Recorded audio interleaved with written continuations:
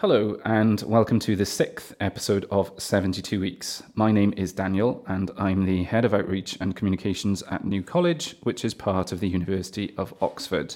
And this podcast is called 72 Weeks, as that's the average length of an undergraduate degree course here at Oxford. And in each episode, I will be talking to two people about how life can change, and indeed has changed, during that relatively short period of time. Each episode, the people interviewed will have a common thread, or indeed threads, that they share with the other person. And this week, I'm delighted to be joined by current New College undergraduate Patrick, and New College graduate and the warden of the college, Miles. And my two guests have several commonalities. Both study and indeed studied history at New College. Both are involved with the English-speaking union, and both have served and are currently serving as JCR President of New College. So, very good morning to you both. Welcome, Patrick and Miles. Morning. Good morning. Okay, Patrick, we're going to start with you. Firstly, I'm very aware that there are quite a few words and phrases used in Oxford University that can be quite confusing to people who don't know anything about the university, and JCR is one of those. So can you first of all just explain what a JCR is, and then secondly, what your role as JCR President involves? Yeah, so before I provide some clarity, I might add to the confusion a bit. There are a couple of other CRs that are worth mentioning. There's also an MCR and an SCR.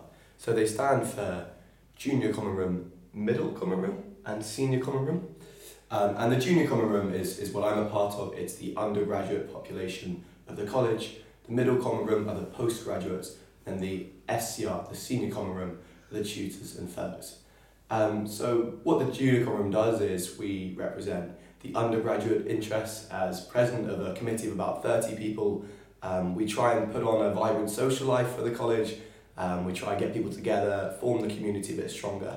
But then our other roles are representing the interests of the students to college. I have regular meetings with Miles and other college members, college staff, and then also meeting with other colleges and the wider university to try and reflect student interests around that. But really it's about making the college as much of a place that we want to live in as possible. And what about your role as the JCR President then? Does that mean you're the boss of the college?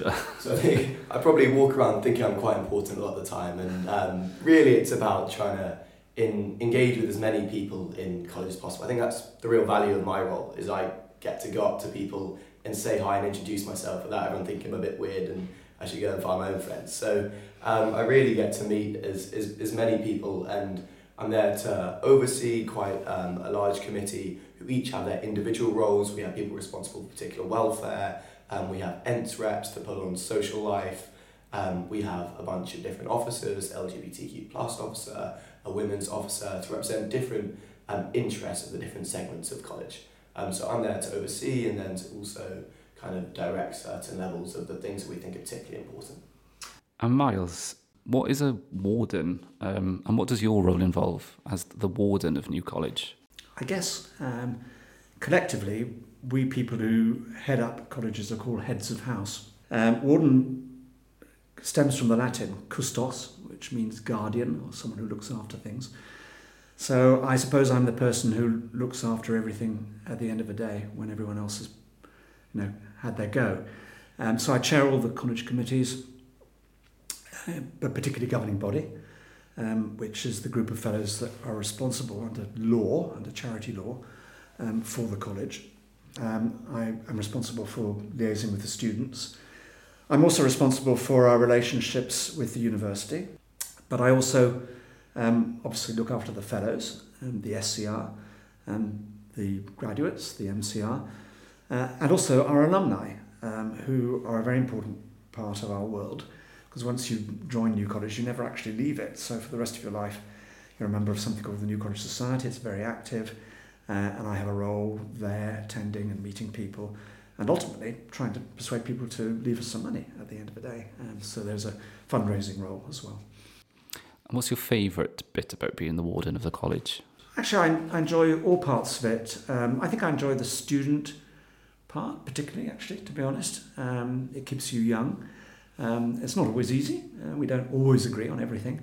but 90% of the time we're working in the same direction. It's quite sad to us when after 3 or 4 years a generation leaves, because you kind of made friends with students in that period, and you get a new crop coming in. You have to get to know them, but we find this sort of cycle of turnover of students, one of the sort of rhythms of our life, and we look at the freshers, with great interest. What are they going to be like this year? So I enjoy that, but I think all parts of it are really rewarding if you put some effort into it. Paddy, you were successfully elected as JCR President last year. Why did you decide to apply to be the JCR President? I think what I was looking for, and I was shopping around a bit last year, playing different sports, getting involved in different societies, was something that I could sort of meaningfully put time into. And I think with the JCR and with the college community, it's very clear what you're getting out from what you're putting in. You're very clearly able to impact a number of people's lives just within your college, and make a meaningful, albeit in many ways small, difference to a decently large group of people. I think also it's something you get a lot out of. I've always loved being part of quite small communities. I live in quite a small village next to the sea, called Bosham, very beautiful place if you'd like to go visit. What was it called? It's called Bosham. Yeah, that's worth clarifying for the microphone there. But it's a place where you kind of, when you walk down the street, you know a few people. You see your neighbour's dog in a little stroke, and I've quite enjoyed seeing lots of the warden's dog recently. But I think that's the value of having a role in the college, is that you become a recognisable face and you learn lots more faces and you feel that you're a part of something you might not in other roles. Excellent reasons for wanting to be the JCR President. I would have given you my vote if I'd had one. But let's go before New College now then. And Miles, let's find out a little bit more about you. So before you came to New College as a student, what was your childhood like? What was your school life like? My childhood was spent mainly in Bedford, though I was born, and my first years were spent in the north, where my family come from. So one half of me is still very much from the north. My parents were not well off, but I was able to get a place at the local school, Bedford, which is a good school, which coincidentally had a relationship with New College, which goes back to 1552. At school, I became very passionate about history. I don't really know why, but I did. I think partly because I was well taught. And I think at that age you respond to your teachers almost as much to your subject matter. So I had a brilliant history teacher. He arranged a trip of the lower sixth form to Oxford, and we came to New College. And I thought, well, this is the place I really want to apply to. And I applied, and I was lucky enough to get in. I read history, and I wouldn't regret it for a moment. I'm sure Paddy would agree with me. It's actually a very good training to be a generalist. So I've always thought of it as a great background for managers, because you learn how to integrate different specialisms. So that was the story, really. I would have stayed on and done research, but my father really couldn't afford to support me anymore, so I went off into the wider world and became an ad man to my parents, my father's horror, but to my great pleasure, and I spent the rest of my life before I came back doing that. We'll talk a bit more about that later on, but Patrick, what about you? What were you like in school? I think I'm at Oxford. It'd be amiss of me to say I was a bit of a wild child and a rebel in any way, but I think at times delving on the teacher's pet side of things. I think at school, one of the things I value looking back is I was able to kind of throw myself at a bit of a range of things. And like Miles was talking about history being a generalist thing, I think that's probably why I was pushed towards history, because I used to love trying to get involved in bits of student drama at school. I played lots of sport, I played lots of rugby, and I sort of delved between lots of different things. So I think my childhood, I look back in quite a mismatch, but a really happy mismatch of being able to be a whole range of things. I think when I've come to New College, my experience has been reflected in that again, is that you can have a bit of an eclectic mix of different personalities and different hobbies and interests here that I really enjoy getting involved with again. So when did Oxford first come onto your radar then? See, it's quite a tough one for me. I think probably, again, like Miles, it was something to do with the teacher. I think, importantly, history was also not really on my horizon for quite a while. My A-levels, I did maths, chemistry, economics and history. So it was no clear path for me. I think as now there's still no real clear path for me after history, but it was a teacher who I really respected and got on very well with. I think kind of spoke to me as if I was more of an equal than a student, and had some really interesting conversations, a lot more of the time about politics than history, but I think the sort of association with history was there. And so I think probably towards the end of my lower sixth year is when I started really thinking about Oxford, but obviously at that time it was COVID. So of course. The kind of city walls were never really on my horizon. I never visited before I arrived on day one of Freshers Week. So that was the first time you'd ever been to New College? Yeah. The day that you turned up? Yes, coming through that archway was a bit daunting. But Wow. So, Miles, when you applied to Oxford, was the application process, presumably it was different to the application process now? How did the applications work then? Yeah, you had to do a written exam, and I think, if my memory serves me correct, you had to demonstrate in history proficiency in French and Latin, or French or German or Latin, because of the prelims, which were compulsory in the first term. So it was an exam, and then it was an interview. And the interviews were pretty much like they are now.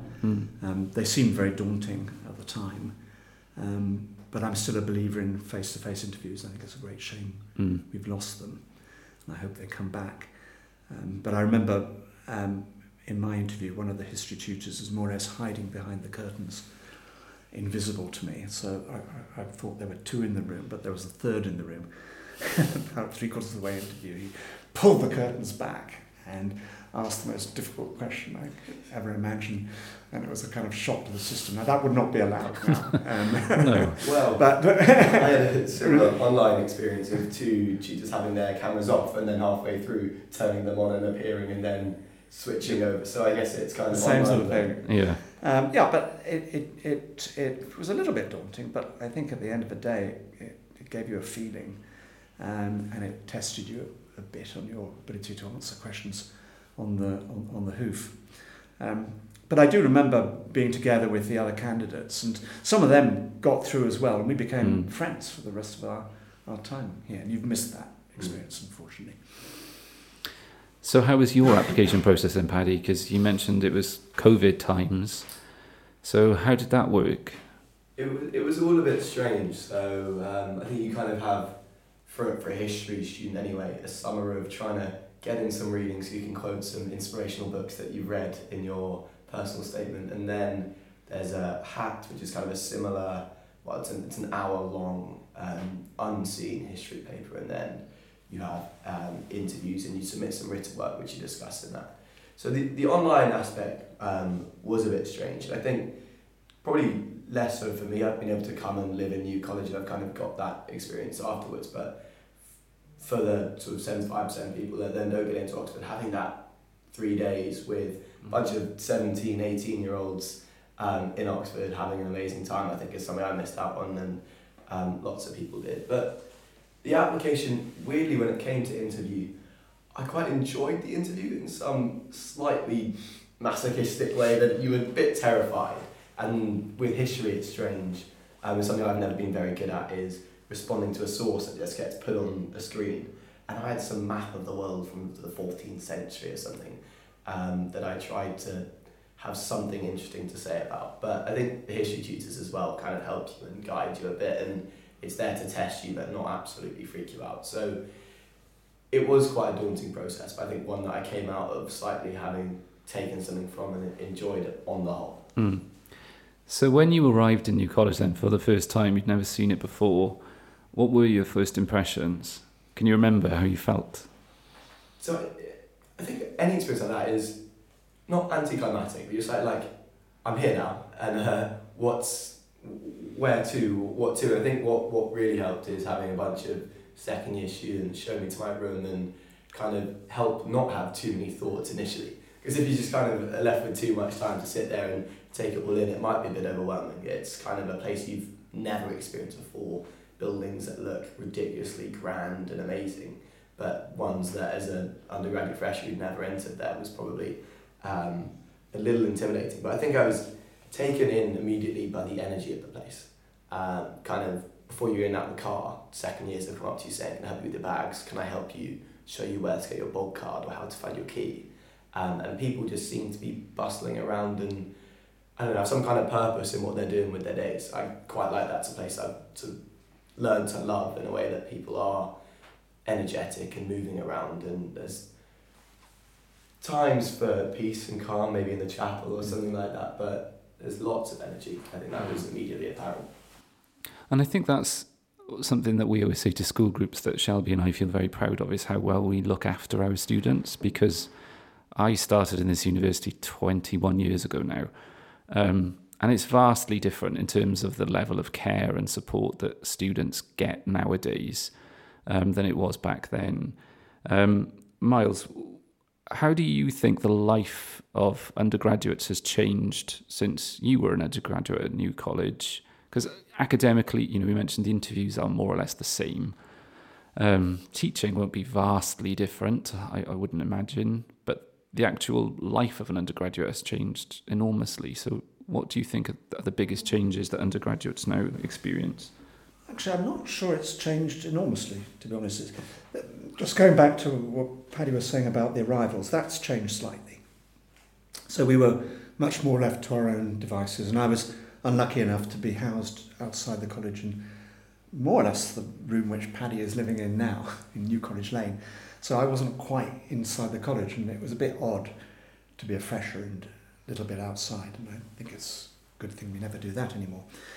But we didn't have brothers, sisters, aunts, mothers, fathers, etc. We're a bit more on our own, and I think it's a huge improvement now that when you arrive you feel as if you're joining a family. I remember being completely flummoxed by the washing machines because I'd never used one in my life before, and that was something where I caused mayhem by opening it in mid-cycle. I think the big difference has really come in the last 20 years with the advent of social media, and a little bit before then with the advent of the mobile telephone. So when I was here, we were really isolated from our parents. There was one red telephone box in Longwall Street, and there was one pay button phone just outside the beer cellar. That was it. And we never used them. So I never spoke to my parents for the whole term. I'd send a postcard maybe once every 2 weeks, get a postcard from them once every 2 weeks. But nowadays there's daily contact, from a lot of parents to their kids. And then you have peer group contact as well. And then you also have tutors contacting you through social media. Whereas in my day, tutors used to write a letter which was put in the pidge. And so please come for a drink at 6 o'clock tomorrow. And then you'd have to send a letter back saying, yes, thank you very much. Or your essay hasn't arrived, please send it. It's all been done by letter. So that whole nature of communication has shifted. That's the really big change, I think. We should probably explain there as well, Miles, you mentioned brothers and sisters and uncles and aunts and things. They're not actual members of your family who happen to be here, are they? Paddy, how does that work? When you arrive, you're given a college family. So you have a mum and a dad, or a dad and a dad, or a dad and 3 mums. It's a little bit unorthodox and there's no real set rules, but you basically have one parent who's married to a number of other people, who then means you have siblings as well. And they're there to ensure a smooth transition. They tend to be from your subjects. They give you kind of tips and tricks on how to get through Freshers Week and that kind of mad weekend afterwards where you might be a little bit hungover still and have an essay due on Monday morning. And then also to take you for a drink, take you for dinner and kind of check in on you and make sure everything's going okay. Which I don't think you get in many other universities at all, do you? That sort of support system that's informal, really, isn't it? So, Paddy, in terms of being JCR President this year, what are your priorities? What do you want to achieve? I think, as I said earlier, the kind of synthesis of it is we want to make it somewhere anybody would love to live in. I think it's slightly, if you approached what the JCR should be with a veil of ignorance, not knowing what subject you're going to be, where you're going to come from, you want to know that the place you're going into is going to be somewhere you're going to just love to live. The academic side isn't really to do with us, that's sort of Miles and his team, but really we're about how much you're going to get out of the social scene and the vibrancy of what life in New College is like. There are a number of things that fall within that. I think one of the things we're particularly passionate about this year, and I think for the last few years at New College, is making sure sort of the outreach, and I know Dan, you work a lot with that, is really thriving. And that's partly things like this, things like advertising the great things that New College has to offer, the great schemes we're running, but then it's also that when people arrive, we make sure we're an entirely inclusive community. From a personal perspective, there's one thing I'm working on this year with a couple of other people in New College, is that for the last few years, New College has pioneered, or with a couple of other colleges who have now ceased doing it, is redistributing our leftover food to the sort of homeless and vulnerable communities within Oxford. So if there's one thing I can look back on as having been done in my year, is that we're hopefully going to get another 15 colleges on board with that. And we're going to work with a local charity and have a regular distribution, that we're not just sort of going around and handing out semi-warm food to the people that we can find, but we'll have regular distribution points, and it kind of more can spring off that. But I think if there's one thing I look back on having been set up, that would be it. It's a great idea. So how does that work? So what we do is we immediately, our K2 manager Brian Cole, his team, any leftover food, they package it in takeaway containers. We take it and try and keep it hot. And currently we just know roughly where people are likely to be, and we walk the streets with it. The next step is having 5 or 6 colleges per night take their leftover food to a set distribution point, so that we know every night we're going to have sufficient provision. We can't just sort of go, one night we might not. We have enough colleges that if some don't have any leftovers, enough will. And then it's slightly a more humane way of doing things, where people know where it's going to be. They can come to you. You're sort of not going and kind of tapping on their shoulder and saying, here's some at any hour that we think is convenient for us. So I think it's partly a better provision, but it's partly just a more consistent, humane provision. It's a very meaningful legacy to leave behind. Well done. And Miles, I suppose in a similar vein, so the warden of New College only has an appointment on a fixed term. You've got another 4 years ahead of you.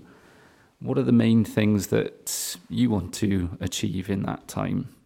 The first thing is actually very similar to Paddy's, which we're also going to be working together on, which is a relationship with a primary school in a really poor part of Oxford. And some of these primary school kids very rarely even come to the centre of Oxford. It's alien territory for them. So it's a project to develop relationships, which you're working on as well, and to try to break down some of those, I call them glass barriers really, because it's like a parallel to glass ceilings. More generally, we've got a major capital programme going on at the moment, which is to finish the new quadrangles, the Graddle quadrangles, and they are on target, on budget. They will open next year, next September. That new building also allows us to do something very interesting, which is to house a world first, which is the world's first research centre into charities. And we've just succeeded in getting a £10 million foundation donation to kick that off. Charities, of which we are one, and there are 250,000 or more in the UK, are really important. They underpin the third sector in this country, the third sector being not the private and not the public sector. But they're very understudied. So this research institute, which will be housed in the Graddle quadrangles, will seek to address some of those issues. So certainly it's a major objective for me in the next 4 years to get that up and going. We're going to be recruiting the academic director next year.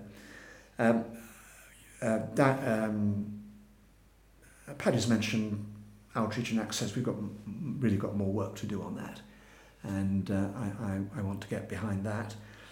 More generally, I think it's a question of just ensuring that all the bits of the college continue to flourish, and just keeping good feelings going. Really, that's ultimately what my job is. So I always think in the morning, if I wake up in a bad mood, then that will probably translate itself to the rest of the college. So I jolly well need to wake up in a good mood. So I need to keep in a good mood for the next 4 years. Good. Everyone will hold you to that now. That's right. Yeah. So let's talk about New College just for one last question. And it's one that I ask all of our graduates who come back. What's your favourite thing about New College to each of you? My favourite thing, I think, is that you can have an amazing, vibrant social life, and it's sort of a brilliant place to live whilst being pretty excellent, even by Oxford standards. It will push you in your limits in academics, in sports, in music, but it's not a pressurised, slightly depressing kind of pot of just excellence. It also is just a lovely, quite relaxed and chilled out and energetic place to live. I suppose my favourite thing is not dissimilar. It combines tradition and modernity. And you can see that particularly in the research interests of some of our fellows. You can see it in the sort of careers that students go on to. And I suppose my favourite place in the college is the cloisters, because you can just go in there when you're all stressed and head up and just sit down and you somehow soak up the peace and all seems okay again. My favourite place in the college is the footsteps, the steps of the warden's lodgings where Reglisse lies. On my way to my weekly meeting, I'm really missing my dog. It's quite nice just I'm a couple of minutes late, just sit there and have a little sit. We should probably mention that Reglisse is a dog, and that it's not somebody just lying at the foot of the stairs. And I mentioned at the start that you're both involved with the English Speaking Union. What's that? The English Speaking Union is an organisation which was set up really as a kind of debating club between countries of the Commonwealth, but has extended beyond the Commonwealth now to many other countries, and has extended its role from debating into a general interest in spoken communication. So I was chair of it, but when I was unfortunately stricken with COVID at the end of last year, I had to resign, but I may get back involved in it again at some stage. It's about now promoting oracy, what we call oracy. And if you think of literacy and numeracy as fairly well understood concepts, oracy, the ability to speak, to convince people through argument, is not so well understood. And so increasingly the ESU is moving to an organisation which seeks to create funding to put into schools with higher deprivation indices, to help kids have the confidence to speak, and that in turn helps them get into university. And Paddy, what was your experience of it? The ESU was slightly something that sparked my interest in debating, because I was lucky enough to take part in an ESU competition a couple times, the English Speaking Union Maze competition, which brings 3 people from each school together, and you do a debate, and you kind of get together people from other schools, and it's a pre-prepared debate competition. And from there, I think I ended up sort of setting up my own little thing, which has very similar ambitions to the ESU. But yeah, it's something that I kind of think is hugely valuable as a skill for anyone to learn, and it's something I really benefited from in my school years. And do you think it's benefited you in terms of being an undergraduate studying history, where I suppose weekly in a tutorial you have to present an argument orally, don't you? I think in my time spent debating at school, it's probably the most valuable skills that I learned. I think it's critical thinking like you've never had it before. When someone's just given a speech and you're up having to do 5 minutes replying to them, and they stand up and ask you a question with 10 people watching, it's a pretty nerve-wracking experience, and you've got to think on your feet pretty quickly. And I think it's a huge confidence boost being able to speak in front of people like that. And focusing on history now, Miles, when you were an undergraduate, what periods of history were you most interested in when studying here? And have those opinions changed since you've been a graduate of history? Yeah, in English history, I was an unreconstructed Tudor historian, partly because it was so well taught by Henry Williams, who was the fellow of the college there. And I just loved the raging academic debates then about the nature of the Tudor Revolution in government. What was it? Did it exist? And it brought all the academic debates between Whig and Tory historians in sharp contrast together. And that slightly extended into Stuarts and actually Hanoverians, because we also had a very good 18th century historian, and the 18th century in England is a vast neglected desert so far as study is concerned. And then in what we call the rest of the world, I think I was most interested in 19th century history, which for us was really the second half, from the Crimean system up until until the outbreak of the Second World War. So my special subject was in the very narrow causology of the Second World War from March to September 1939. Subsequently, I think because I spent the vast part of my life after New College abroad and not in the college, I became more interested in the histories which weren't taught then and even aren't taught now, particularly Chinese history, because I was in China for 15 years. And there, particularly the history of northeastern China, or the area of China which butts onto the area of Japanese influence and Korea, Dongbei, and in particular how that all dissolved during the 1930s into the chaos of the Second World War in Asia. And then also American history in the 18th century. So I've sort of become a bit more global. And of course the good thing in a way is the syllabus has also become more global. It was very narrowly Anglo-centric when I was here. So Paddy, what about you? See, I've never, until I got to New College, really been a historian by trade, but I think that slightly is reflecting my interest in history, and it's quite sort of broad. I've always said I'm interested in the history of ideas, and I'm still yet to quite work out what I mean by that.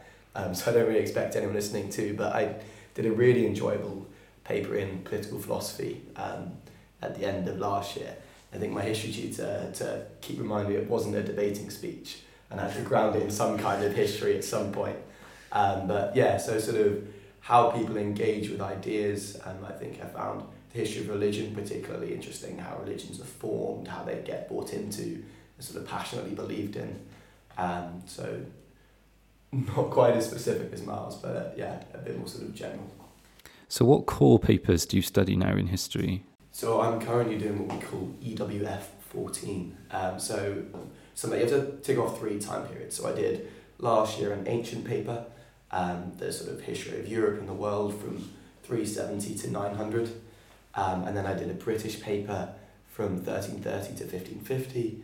So sort of wars with France, Wars of the Roses, the Black Death, which was particularly poignant at that time. Yeah. And then this year, I'm doing 2 modern papers. So the pretty much global and British history of the 20th century.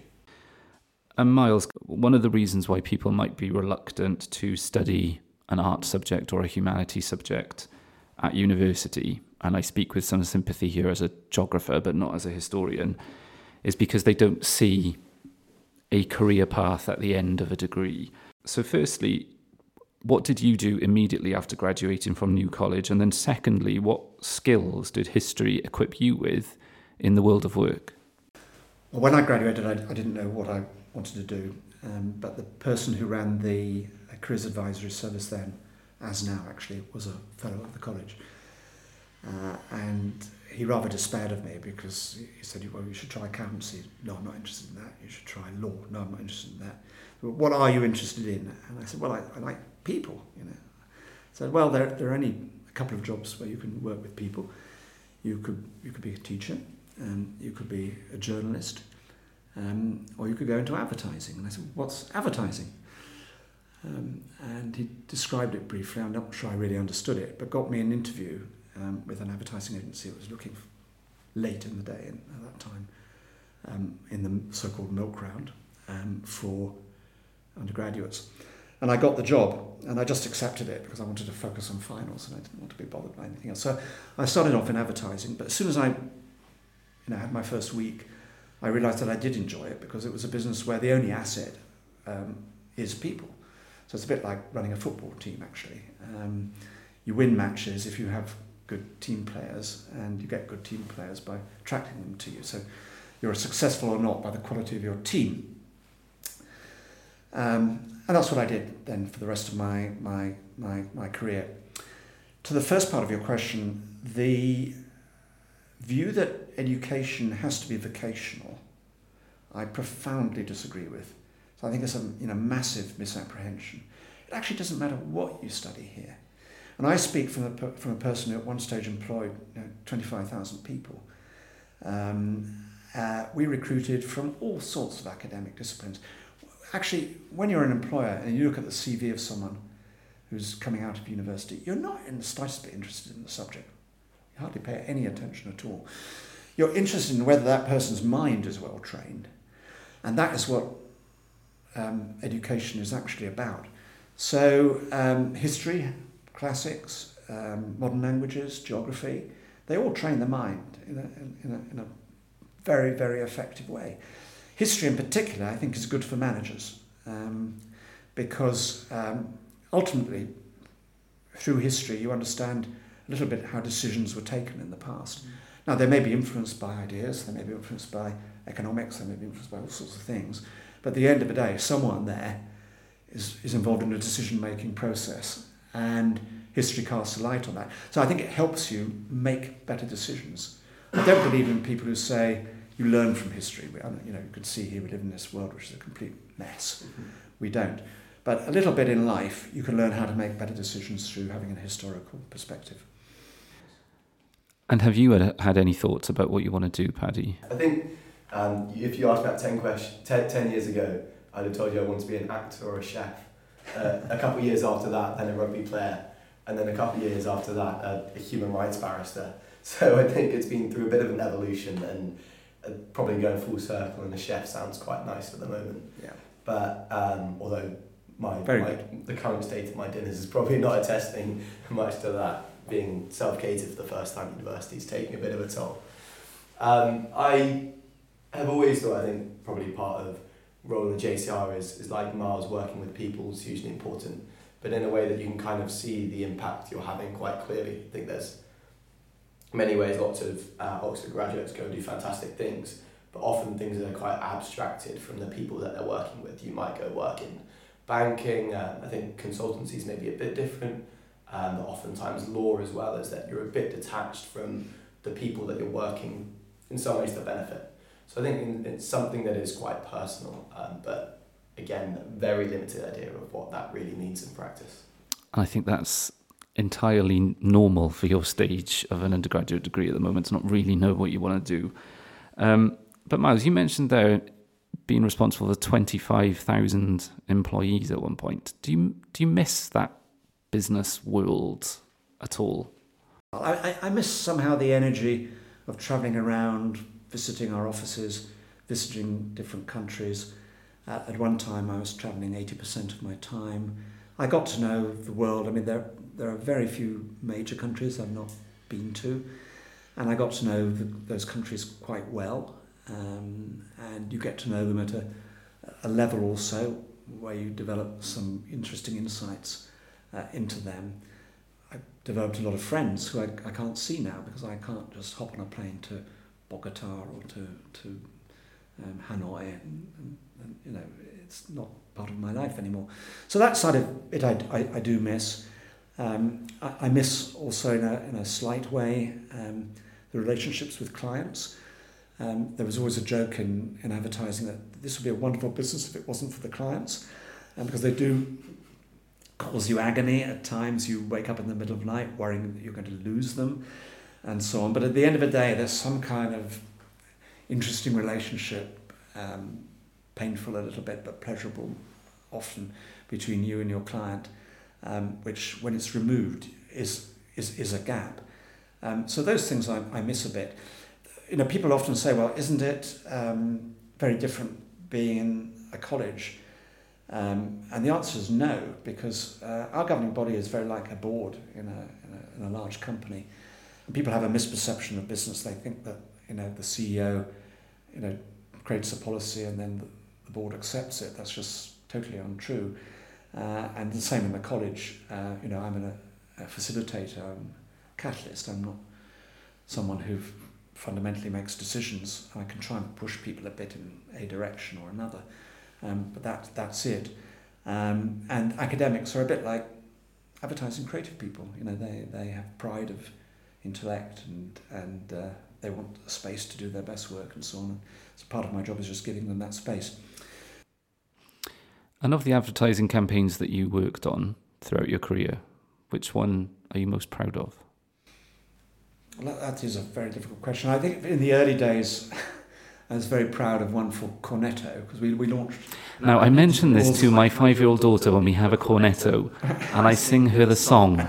Well, I was there in Venice when that commercial was being filmed as a wet behind the ears trainee, having had a disastrous journey over, carrying the Cornettos in an ice box with dry ice, and there was an airstrike in Paris. So our plane was diverted to Paris. Actually, there was a point where we couldn't carry on flying over French airspace. So I arrived in Paris airport on the afternoon of a rugby international. It was also not helpful, with a pile of melting Cornettos, and I had to find somewhere to store them in a hotel in the airport at Charles de Gaulle, and then work out how on earth I was able to get dry ice to carry them down there. Whose big plan was it, just to bring the Cornettos for a major filming shoot in a little icebox? Well, it was no, it was normal. I mean, there were models as well, but it was normal, and there wasn't the ability to do it. These were very new products, so they had to come from Gloucester.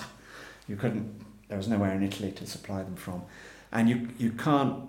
There's a point where you can't fake, ice cream shoots. You have to have someone licking something real. Anyway, for Cornetto. I think later on in life, probably the work we did on IBM at various stages, which helped rescue IBM from being a dinosaur into being something relevant in terms of owning e-commerce, at least for a while, not so much now. That was quite a interesting global campaign, because it allowed different countries to create their own versions of it. It was not global imposed, it was global plus local, or glocal as we used to call it. And the final question, Miles, is again directed at you, but an average Oxford degree takes up to 72 weeks of your life, history included. If you could relive those 72 weeks again, what, if anything, would you do differently? And what one piece of advice would you offer to Paddy as he embarks on the rest of his Oxford undergraduate degree? Well, I'm not sure I would offer Paddy any, but just keep calm. And I was JCR President, so I know what it's like. And he's unlucky because he's got a committee of 30, and I had a committee of 12. And he has 3 meetings a term, and I had 1, I think. So my advice would be to try to minimise the amount of inputs and never on any account let it get you down. We'll see you in the cloisters a lot more now, Paddy, taking some deep breaths. Don't, when they get snarky, just let it wash off your back. But I very much regret that I didn't go to more lectures. I think lectures were probably a bit more important in those days. But in those days, we had people like A.J.P. Taylor, we had A.L. Rouse, we had Trevor Roper, all lecturing. I hardly went to any of them. I went to 1. And that's just such a terrible shame. So I was just focused on tutorials, and I had this idea in my mind that it was best to get through life with economy of effort, not over effort. And I was having a fun time, so lectures just dropped off my map. And I think there's the ability to wander off the set menu, as it were, and to go to other subjects' lectures. And I never did that. And I wish I could do it now. And when I was a student, there was a list published in the lodge of this week's lectures. And now somehow, because it's lost in the internet, I never know what's happening when. But that would be my regret. Yeah. Well, thank you very much to Miles Young and Patrick Mayhew for joining me today. And we hope you enjoyed that podcast.